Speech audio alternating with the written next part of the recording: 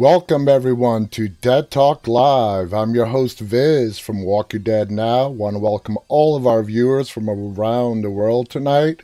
If you're joining us for the first time and want more information about our show, please visit us on the web at deadtalklive.com. And if you haven't already done so, please visit our YouTube channel, which is called Walking Dead Now. Please go ahead and subscribe. If you're there right now, please go ahead and hit the thumbs up button on this broadcast.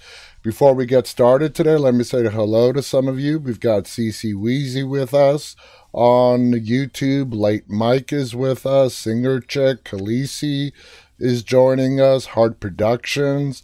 On Facebook, we have Alex Loxon asking for a shout out. There's your shout out, Alex.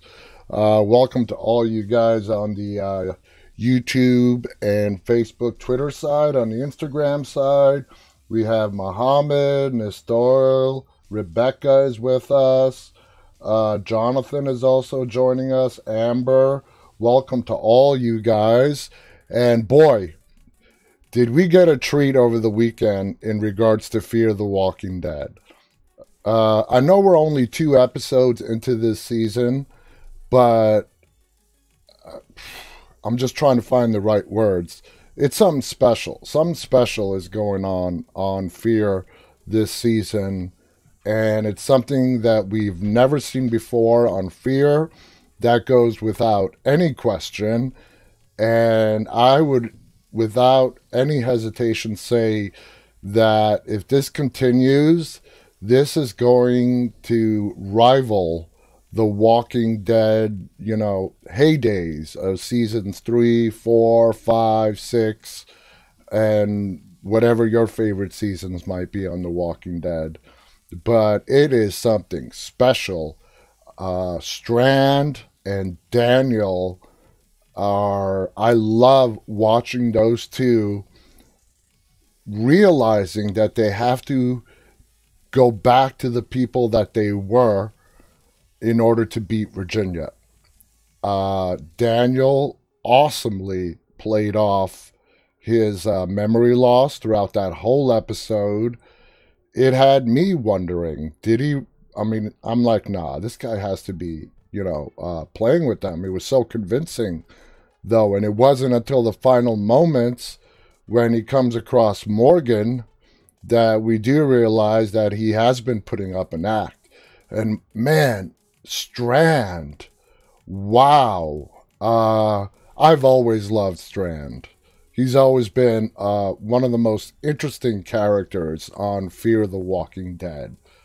And what he did on this episode, we might, of course, the comparison flashes in my mind going back to season 2 of The Walking Dead in regards to what Shane did to Otis in order for Shane to escape the walkers, and it rivaled that almost exactly. Strand knew in order for his friends and everyone else to survive, he had to sacrifice someone, and he did. And they took down that massive horde of walkers that was trapped inside that storage unit. And I was asking myself, damn, they really crammed in a lot of Walking Dead into that little storage space. It was phenomenal. And the way that whole sequence played out, I loved the beginning when they brought in those 5 guys to try to clear them out, and they just went down one by one. They just got overpowered by walkers that were not even fully exposed. They only got that storage unit door open about yay much, and it was enough for them to be molasses. There was molasses in there, and them getting stuck to the molasses, being drugged under that door, devoured, while we only saw half of their torso up and above. The rest was being eaten behind that door. I mean, oh my God. Talk about amazing. And also, this episode of Fear was Lenny James's directorial debut. Morgan from Fear the Walking Dead and The Walking Dead directed this episode of Fear. So a huge congratulations to Lenny on an amazing directorial debut. He did a fantastic job. And just like the article that we read last week, how he was describing the experience and how Coleman Domingo, who plays Strand, was with him every step of the way in his directorial debut. Now we know why, because Strand and Alicia were the two main characters that was the focus of the episode that we got over the weekend in Fear. And Coleman was right there with Lenny, helping him from the very start all the way through the post-production of the episode. So hats off, congratulations to Lenny James on a fantastic directorial debut. Hats off to the entire Fear the Walking Dead team for an amazing episode that they gave us. Last week's episode, the one we got yesterday as well, by far two of the best Fear episodes we have seen to date. And we've got another 14 more to go. This season on Fear is going to be absolutely crazy. And this comes from the man himself, one of the executive producers / directors of Fear, Michael Satrazemis, who's been a guest on our show. This season is just going to take us on a ride. So for all you guys out there that started Fear a couple of years ago, lost interest, never went back to it, my recommendation is to go on a binge, get your butts caught up, and start watching this season. And make it through the earlier seasons, which are good, but they are not in the same ballpark to what we are seeing in the last two episodes of this current season. Get your butts caught up and start watching this season of Fear the Walking Dead. It's amazing. It's absolutely amazing. Let's see what you guys are saying on the chats. I have to scroll up a little bit. Singer Chick writes, "Oh my God, Morgan and Daniel." Dan's Reviews writes, "This was an absolutely great episode. Season 6 is honestly one of the best seasons. It is the best season, in my opinion, Dan. But I absolutely agree with you." Let's see. Khaleesi writes, "I totally agree with Dan." Just scrolling down through the chats here. Stone Walkers writes, "Shane is the badass. Here he died and became Frank Castle." You've got some comments there, Stone Walkers. You really pull some stuff out of the air. Bella is with us on Facebook. Let's see. We're going to get to World Beyond here in a second. Hard Productions. Lindsay Sparks is with us on Facebook. Welcome, Lindsay. VJ is also with us on Facebook as well. Let's see. A lot of thumbs up on the Instagram side. Welcome to all you guys joining us tonight on this Monday evening. Now, World Beyond. Great episode. Good episode. It was primarily a little backstory to Silas, one of the teenagers traveling along. But the big part of World Beyond was the revelation of the population. 200,000 strong in the CRM. 200,000. Now, what we don't know is that just the Omaha section of the CRM? Does that include the entire CRM that is spread out in various parts of the United States? We also know there is a Portland colony up in Oregon.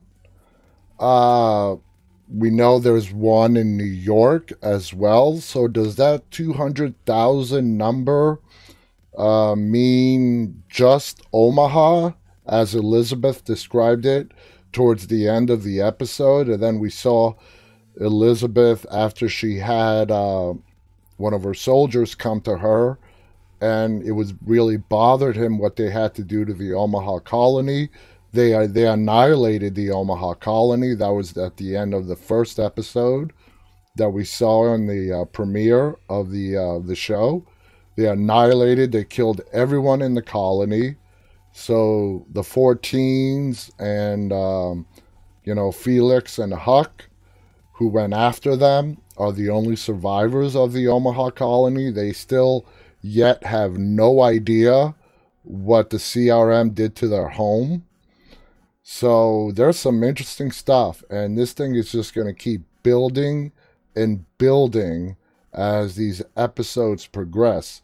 But 200,000, that's the number you guys got to remember. So we're looking at a minimum of 200,000 people in the CRM.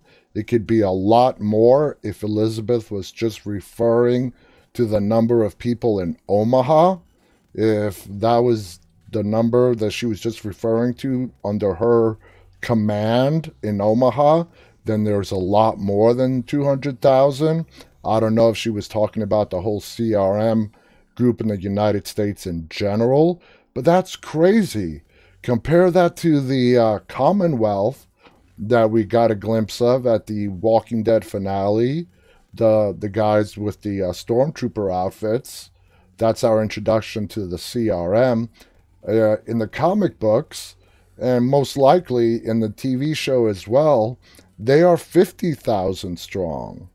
So there's been a lot of chatter in previous episodes here on Dead Talk Live of whether the CRM and the Commonwealth are going to cross paths. Well, if that happens, the Commonwealth doesn't stand a chance. And I've mentioned it before that I don't see that happening in any of the spin-offs moving forward, whether it's The Walking Dead, Fear, World Beyond, the Daryl Carroll spin-off, the Anthology. I just don't see the CRM and the Commonwealth ever crossing paths. That's just my opinion. But if they do, even the Commonwealth with their huge numbers of 200,000, the Commonwealth with 50,000 coming across the CRM with at least 200,000, yeah, even the Commonwealth probably doesn't stand a chance in hell when it comes to that. So a very important takeaway from this last episode that we saw this weekend from World Beyond is the CRM is a force to be reckoned with. They have every resource you can imagine, power, food. Just think of the amount of food you need to grow to feed 200,000 people. Okay? And they seem to be doing it with no problem. The advanced weaponry that they have it all. And it's anyone that comes up against them is going to be no match. And that leads us to the question of, it just adds a lot more questions to the whole Rick Grimes situation. He is either working with or being held captive by this CRM group that is so huge. And no matter what kind of a badass Rick is, that we know that he is, yeah, he's not single-handedly with him. And, when he meets up with Michonne or any of his other team members from Alexandria, they don't stand a chance with the CRM. So it's going to be very, very interesting on how the writers write out this movie for Rick Grimes. Is he going to be a prisoner? Is he going to be part of the group? Is he going to... I don't know. I have no idea, but that's what makes it even more fascinating. That's what made this last episode of World Beyond so intriguing for me to watch, is it just added a whole bunch more questions to the upcoming Rick Grimes movies, because they are just so massive. They're huge. So anyway, Summer on Facebook writes, I think he is being held captive. Well, if he is, then he is really shit out of luck. If he is being held captive, I don't know how he makes his way out of that one. We have to see. We got to see what the storyline is, what the plot is. What we do know is that whatever is going on with Rick, it is enough that if he's not being held captive, for him to keep him away from his family. He must see whatever the CRM is doing as something that he endorses for the future of humanity, or is so outright opposed to them, he is leading some kind of rebellion against the CRM. And because he sees what they are trying to build, their new world order that they are trying to establish, which we have seen so many times throughout this franchise. Negan had his idea of what the new world order should look like. The CRM has their thoughts. Virginia, in Fear the Walking Dead, has her vision of what the new world should look like. So you have all these different groups uh, that have their own plans on what the future of humanity will look like uh, in the new world. And I think it all comes down to, well, is anyone going to get their way? Or is nature going to beat them all out and there's going to be no one left standing? This virus is really the end of humanity. And when it's all said and done with, it doesn't matter who had the vision, whose vision was correct in moving forward. It's going to be, Mother Nature that wins in the end, and nobody will be left to survive. Anyway, just a lot of stuff to think about. Hard Productions on YouTube writes, I don't think he's being held captive because it'd be unreal if he was broke out in the movies. I don't see Michonne getting through 200,000 people. I absolutely agree. Summer says maybe they threatened to kill Michonne and Judith. That's a possibility. If he doesn't follow what they want him to do, they may threaten Michonne and Judith, and maybe have even told him about his son, that he does have a son with Michonne and RJ. A lot of questions. Anso is giving us a lot of smiley love faces on Instagram. Aib is giving us a hello. Benja is waving at us. Havis is waving at us. Harsh Singh is also waving at us. Barack is saying hello on Instagram as well. Lazy is giving us a smiley love face. Welcome to all you guys on Instagram. I want to welcome all of you guys. Mary61 Mom has joined us. Denningull is with us. Says, have not seen any Fear. May give it a go after I have binged The Walking Dead. I highly recommend it, Denningull. It's gone through a lot of ups and downs, but get through the seasons. It really gets good in seasons 4, 5, but this current season, season 6, is completely off the charts. Completely off the charts. Summer writes, wait, first of all, Grace is joining us on Facebook. Welcome, Grace. Summer writes, come on now, Ethan. Michonne can get through anything to get to her man. Yeah, I gotta disagree with you on that one, Summer. Not even Michonne can, get through that kind of weaponry. Stone Walker writes, all I know is we need Rick. Well, AJ is with us as well on YouTube. Hello, AJ. Want to welcome Connie, who's joining us on Facebook as well. So, I don't know, guys. We got to see. So, let's get to some of the reviews that were posted on the news in regards to what they thought about Fear. And, of course, we'll, break this down and add our own input into this. So the first review to yesterday's episode of Fear is called, which is the title of the episode, Welcome to the Club. And it's in reference to, the whole thing, the whole big thing, I guess you can say, about yesterday's episode of Fear was that Virginia was putting a whole bunch of people to the test to see who can actually clear those walkers out of that storage space in that factory. And it was Strand. And he stepped up to the challenge. He did what he had to do. And that's exactly what Virginia was looking for. And he earned himself a ranger key. He's now one of her rangers. You might even call him, Virginia's lieutenant. Now, is that a smart move on her end? She is betting on the fact that Strand is just that, sneaky personality, which we all know he is. Strand in no way is perfect, and we know he has a shady past. Strand has always been known to do what's in the best interest of Victor Strand and nobody else, and Virginia is absolutely counting on that. That's why she gave him the ranger key, and I love the conversation that he had with Alicia, basically telling her that he doesn't want her around.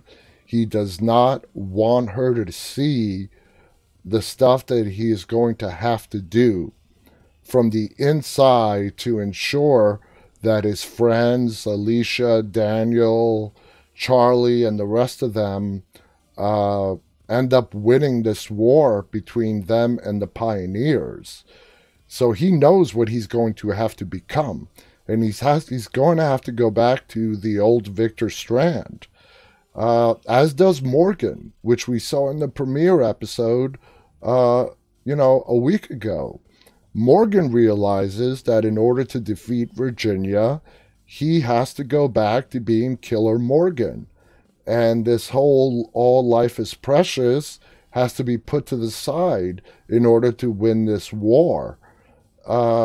And the same thing with Daniel. So it's really odd that Daniel and Victor, who in the early seasons of Fear the Walking Dead were at complete odds with one another, but now I think they're going to become the two plus them, those two plus Morgan are going to be the three, Morgan working from the outside, and then you have Daniel and Strand on the inside, who is ultimately going to win, hopefully win, this battle with Virginia and her pioneers. Now will this all end by the end of the season? I don't know. Will it spill over into season 7 of Fear the Walking Dead? We just got to wait and see.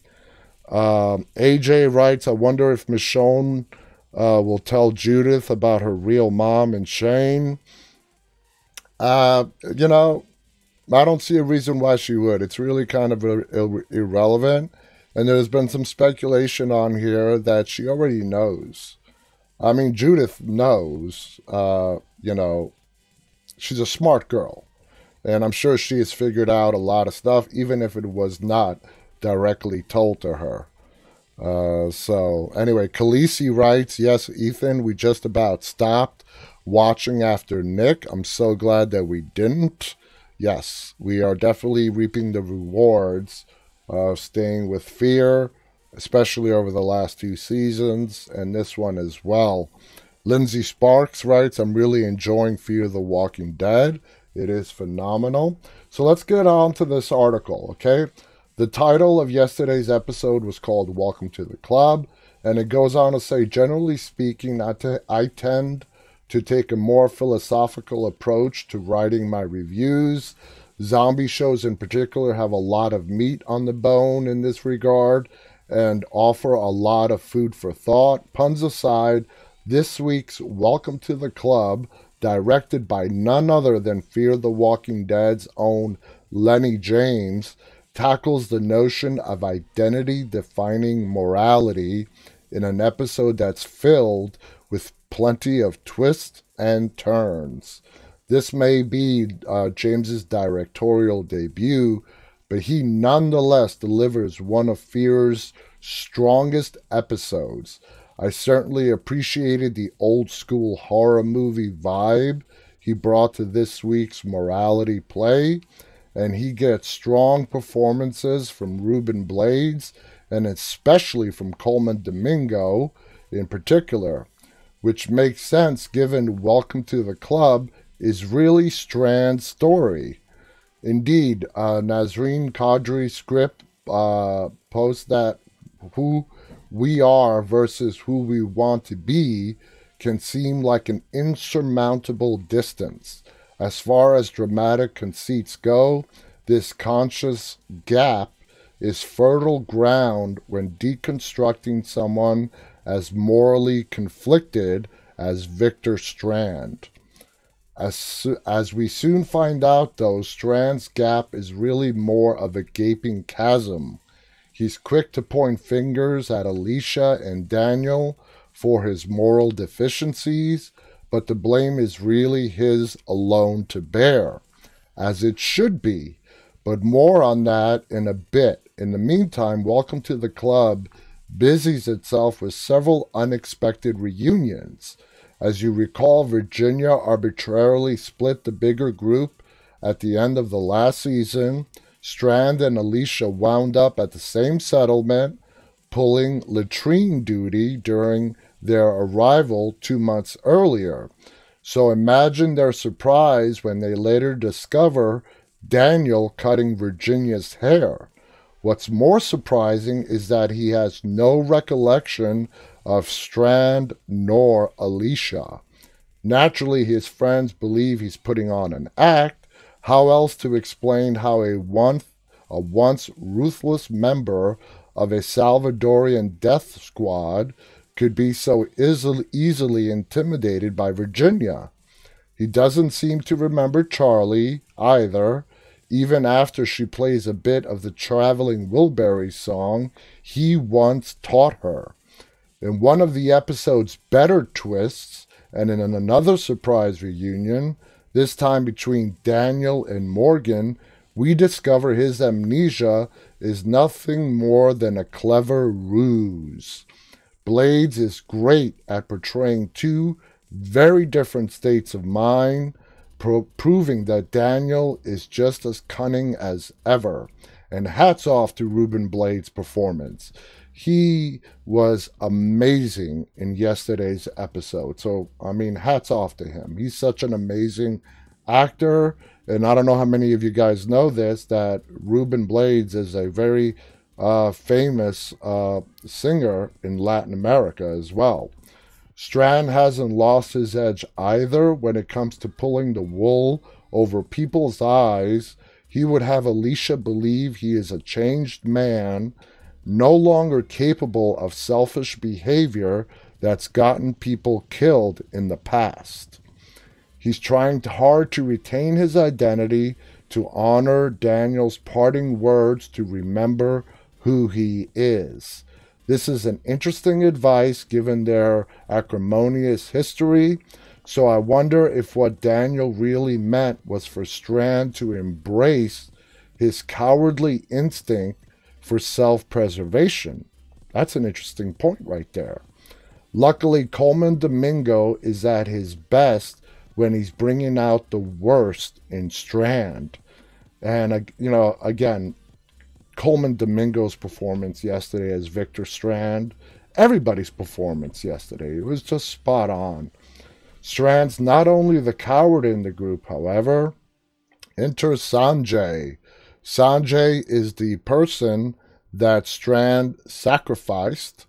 He chickened out in the beginning when he was sent in with 4 or 5 other members to try to clear that storage unit. He chickened out. That's why he survived. Then when it came time again with Strand, Alicia, and the others, and himself, he booked it for the RV. And Strand had to make a decision, and he sacrificed him. As opposed to what I mentioned earlier, to how we compared his actions to what Shane did in season 2 of The Walking Dead. I actually agreed with what Strand did yesterday. He was faced with an impossible situation. All of his friends were in danger, and he did what he had to do. He absolutely did what he had to do.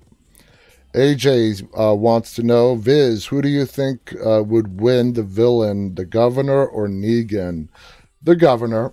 The governor is by far the most evil antagonist we have seen in any of the Walking Dead shows so far, because he is a true psychopath, and that's kind of hard to top. So I know a lot of you guys are going to say Negan because you liked him so much, and we like him who he is now. But when it comes to pure evil, Negan was good at putting on a show. Negan was good at talking the talk and walking the walk when he had to.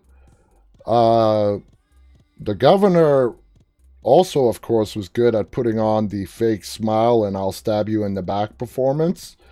But when it comes down to pure evil, it's going to be very hard to top the governor, in my opinion. Very hard. Because the governor, Philip Blake, his character's name, I know we all love, we all call him the governor, but he is a true psychopath. He's an absolute psychopath. Hard Productions writes Governor was a better villain than Negan. I'm not going to change your mind on that one, Hard Productions. Anyway, enter Sanjay. He's part of the bigger group of prisoners that now also includes Strand, Alicia, Charlie, and Janice. And I'm really starting to like Janice a lot, which is tasked with clearing out an old sugar warehouse. As we already know, this is way more difficult and deadly than it sounds. But when Strand and Alicia learn from Virginia's younger sister Dakota that there's a secret weapon stored in the derelict building, they decide to acquire the weapon for themselves. Now, we all find out at the end of the episode there is no weapon. As Virginia stated to Strand, the weapon was to see who could clear out that storage unit. And it looks like she's been trying for some time to find the right people who could come up with the right plan to do it. And that was her weapon. And she found that in Strand. He was the one that stepped up in Virginia's eyes. Now, going on to Virginia's sister, Dakota. Man, do those two look alike? I don't think they're related to one another, but damn, does Dakota and Virginia look like family in real life? That just struck me. The casting for them was so spot on. And I like Dakota's character. I don't believe in any way that she lied to them about there being a weapon inside of there. She really wants to see her sister taken down. She's obviously her younger, Dakota is Virginia's younger sister by a lot. And, Virginia loves her sister, or at least feels the need to protect and look after her. And that is definitely a weakness that can be exploited by the survivors on the show. But damn, do those two look alike? Anyway, let's continue. When Strand and Alicia learn from Dakota that there is no weapon, about the weapon, they go to get it for themselves. That weapon is housed in an old sugar warehouse. It is important because if we only encounter molasses infused zombies, not only is this spilled molasses sticky, it means the undead now possess a sticky, inescapable death grip. There's a B-movie shocklessness to this that's fun without being too silly. The makeshift cattle chute the prisoners construct to corral the zombie horde is also a clever bit of fun. That is, until the walkers begin to overwhelm the jerry-rigged barriers, two armed rangers are easily taken out by the horde, while the prisoners manage to defend themselves with nothing more than spears. But things go from bad to worse when Sanjay abandons his post at the gate. Strand tracks him down to the trailer where he is hiding. There can be only one coward in this group, and in this case, it's Strand. In a particularly dark turn of events, he sacrifices Sanjay to save everyone else. But by killing Sanjay, Strand is also surrendering any last traces of his humanity. I don't completely agree 100% with that last line. I think it was a strategic move, partially on Strand's part. I would not entirely call it cowardly. Like I said, I see it as the only card he had to play, and he played it. In other words, he's finally embracing his true nature. He doubles down on this later by lying to try to save Sanjay, but this is vintage Strand. While his actions might be morally repugnant, I still much prefer this version of Strand to the watered down version we got last season. Now, let me ask you guys who have been following Fear, do you guys like, the selfish Strand who really cares all about himself, or do you like the Strand that we saw over the last couple of seasons who was, let's go out and help save people?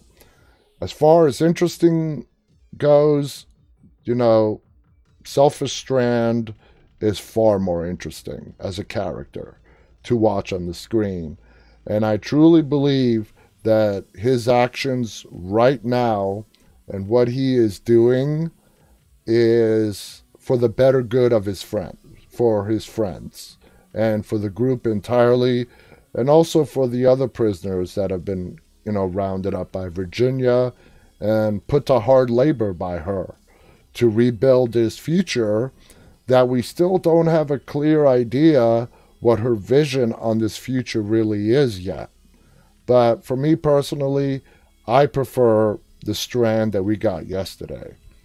In another neat twist, the secret weapon turns out to be a gaffe. By demonstrating his mettle and ingenuity in clearing out the warehouse, Strand has proven to be the very weapon Virginia was searching for all along. He even receives a key to the city for his troubles, which means his days of cleaning latrines are over. Now that he's able to call his own shot, Strand reassigns Alicia to another settlement where she can no longer remind him of the decent person he might have been. He's not comfortable being a sheep, even if only by outward appearances. Strand would rather be a wolf in wolf's clothing. And that sums it up pretty well. That's a great article on the show that we saw yesterday.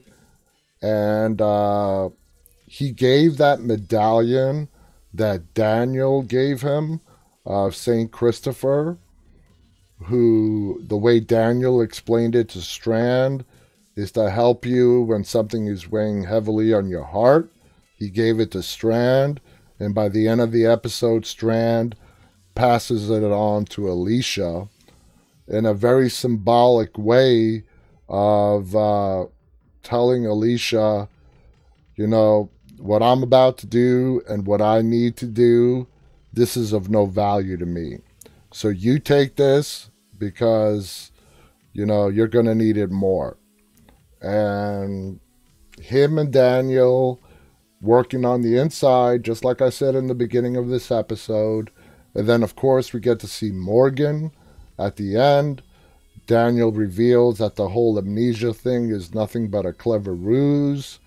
Fascinating. All right, let's move on to the world beyond. Okay, and this article is, of course, about the size of the community that we got to find out in regards to the CRM. So it goes on to say, I'm still trying to decide what to make of The Walking Dead's new spin-off World Beyond.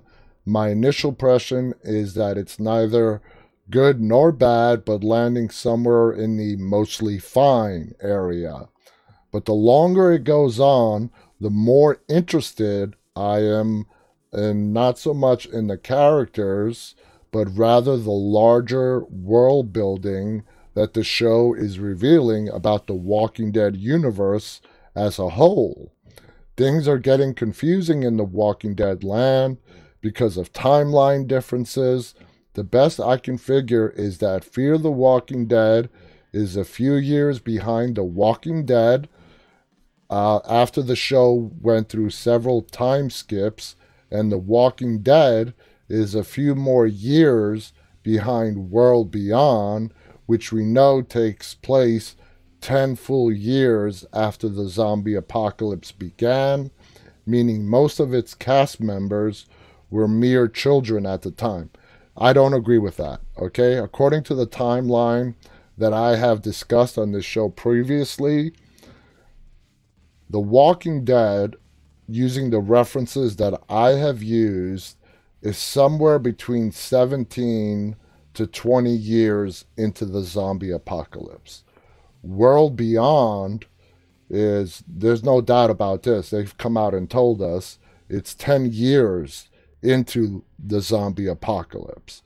Fear was way behind, and they caught up in the beginning of season 4 to The Walking Dead. And they had to do that because Morgan crossed over from The Walking Dead to Fear. So they had to do that time jump in Fear to get those two aligned for Morgan to go over. So that's how I see it. The Walking Dead is somewhere between 17 to 20 years into the zombie apocalypse, going on the calculations and the reference points that I've used. Fear is about 6 to 7 years behind The Walking Dead.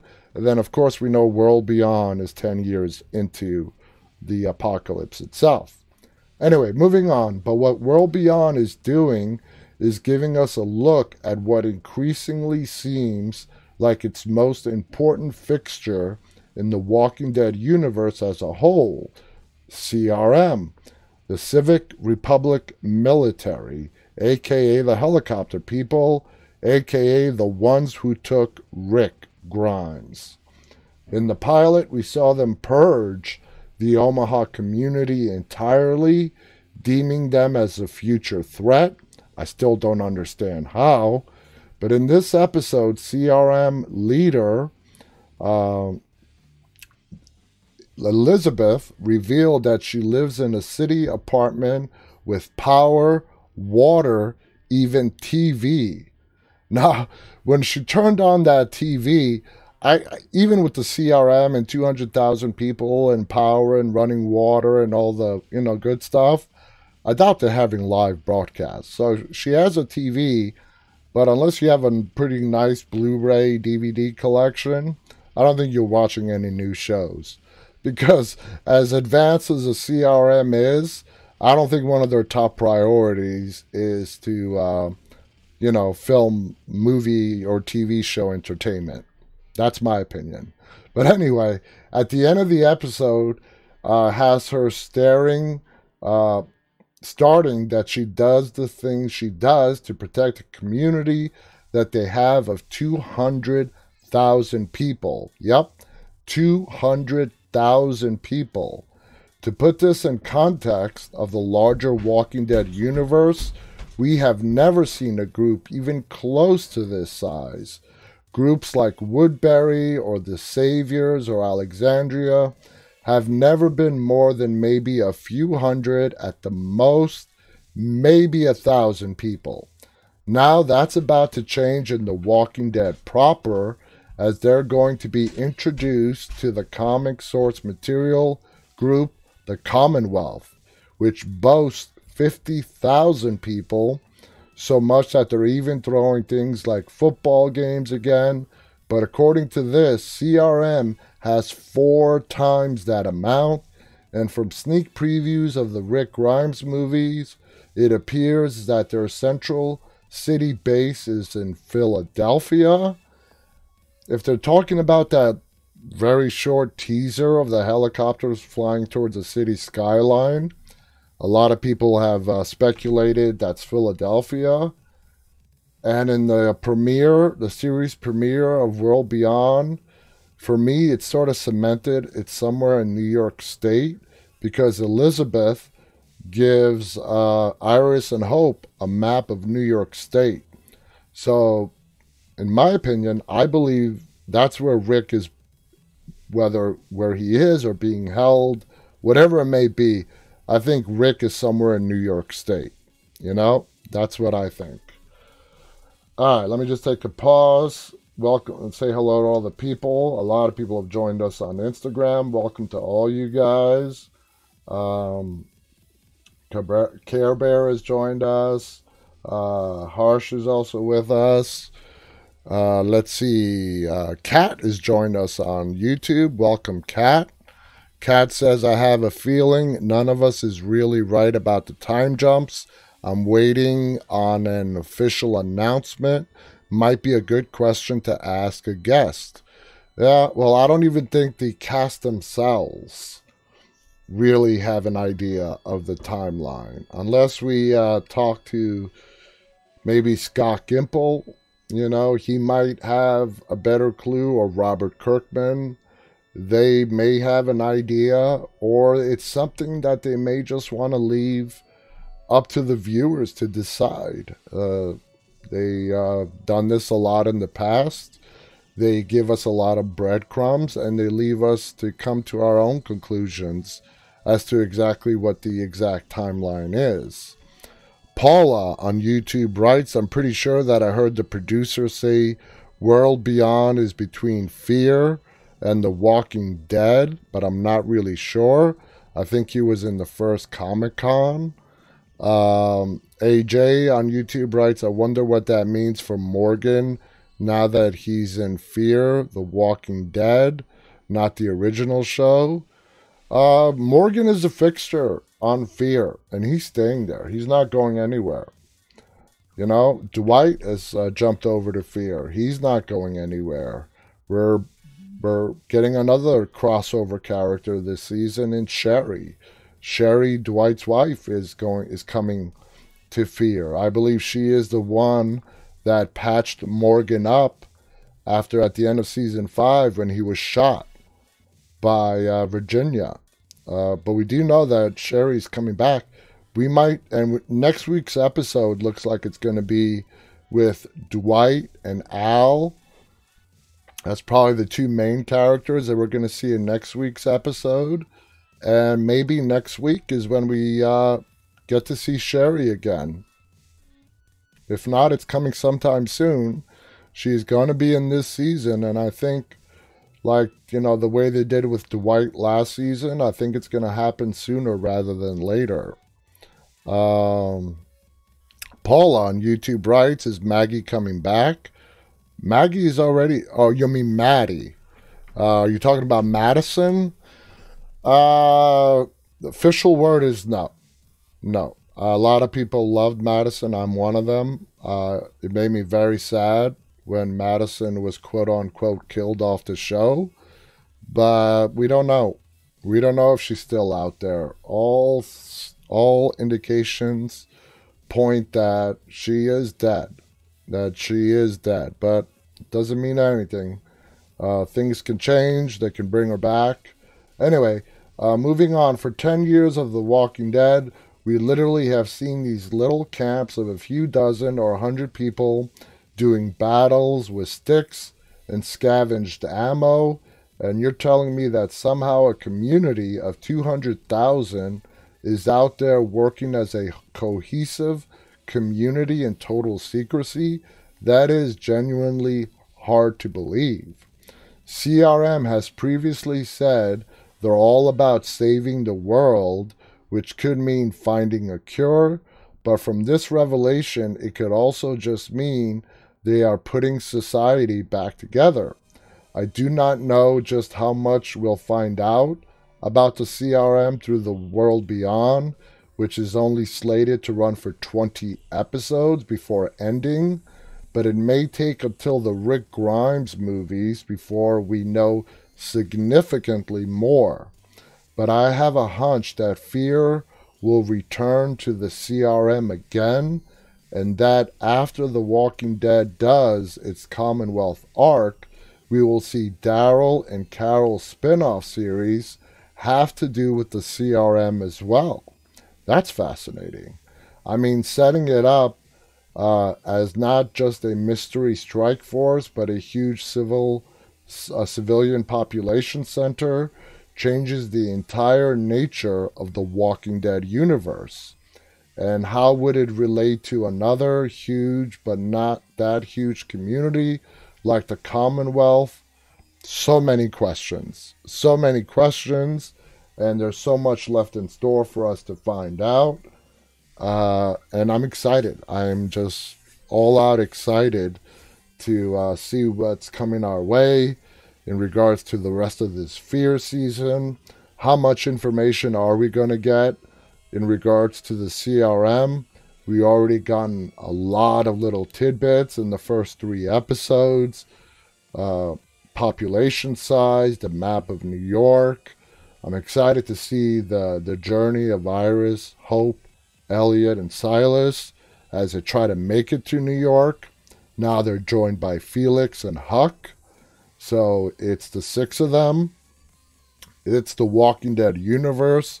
We are going to lose people. Out of those 6, I don't know who's going to make it. I don't know who's going to make it the 20 episodes. I don't know who's going to make it to the end of this season. I am pretty certain that Iris is going to make it all the way through to the 20 episodes. To be honest with you guys, as far as people that we might lose on World Beyond, now watching 3 episodes of it, my bet, and this hurts to say, but I think it's going to be Hope, played by Alexa Mansour. I think Hope is going to die on the World Beyond, and as we've seen so many times in the past, her death is going to have a profound impact on Iris, her sister. And again, as we've seen so many times in this franchise in the past, Hope dying is probably what Iris needs to propel her to the next level in what she needs to learn and what to do and survive on this crazy journey that they're undertaking from Omaha, Nebraska to New York State, which is over 1,100 miles away. And they're barely, they're still in the Omaha region, and they've come across so much crazy stuff. Our imaginations can just run wild with the stuff that they are going to face. And I can just imagine how much fun the writers are having, just being as creative as possible on what these 6 people are going to encounter on their journey to New York State. Now, this season, we are going to meet their father, Dr. Leo Bennett, who is the person that Elizabeth and the CRM took from the Omaha colony as the main scientist to help find a cure for the disease. And we also know that he sent back a message to Iris and Hope that he thinks that his life is in danger, which was the catalyst of this journey to begin with.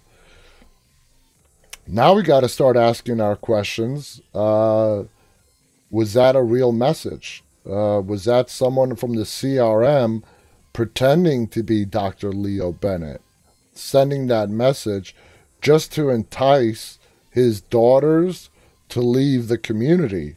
Was it Elizabeth that sent that message?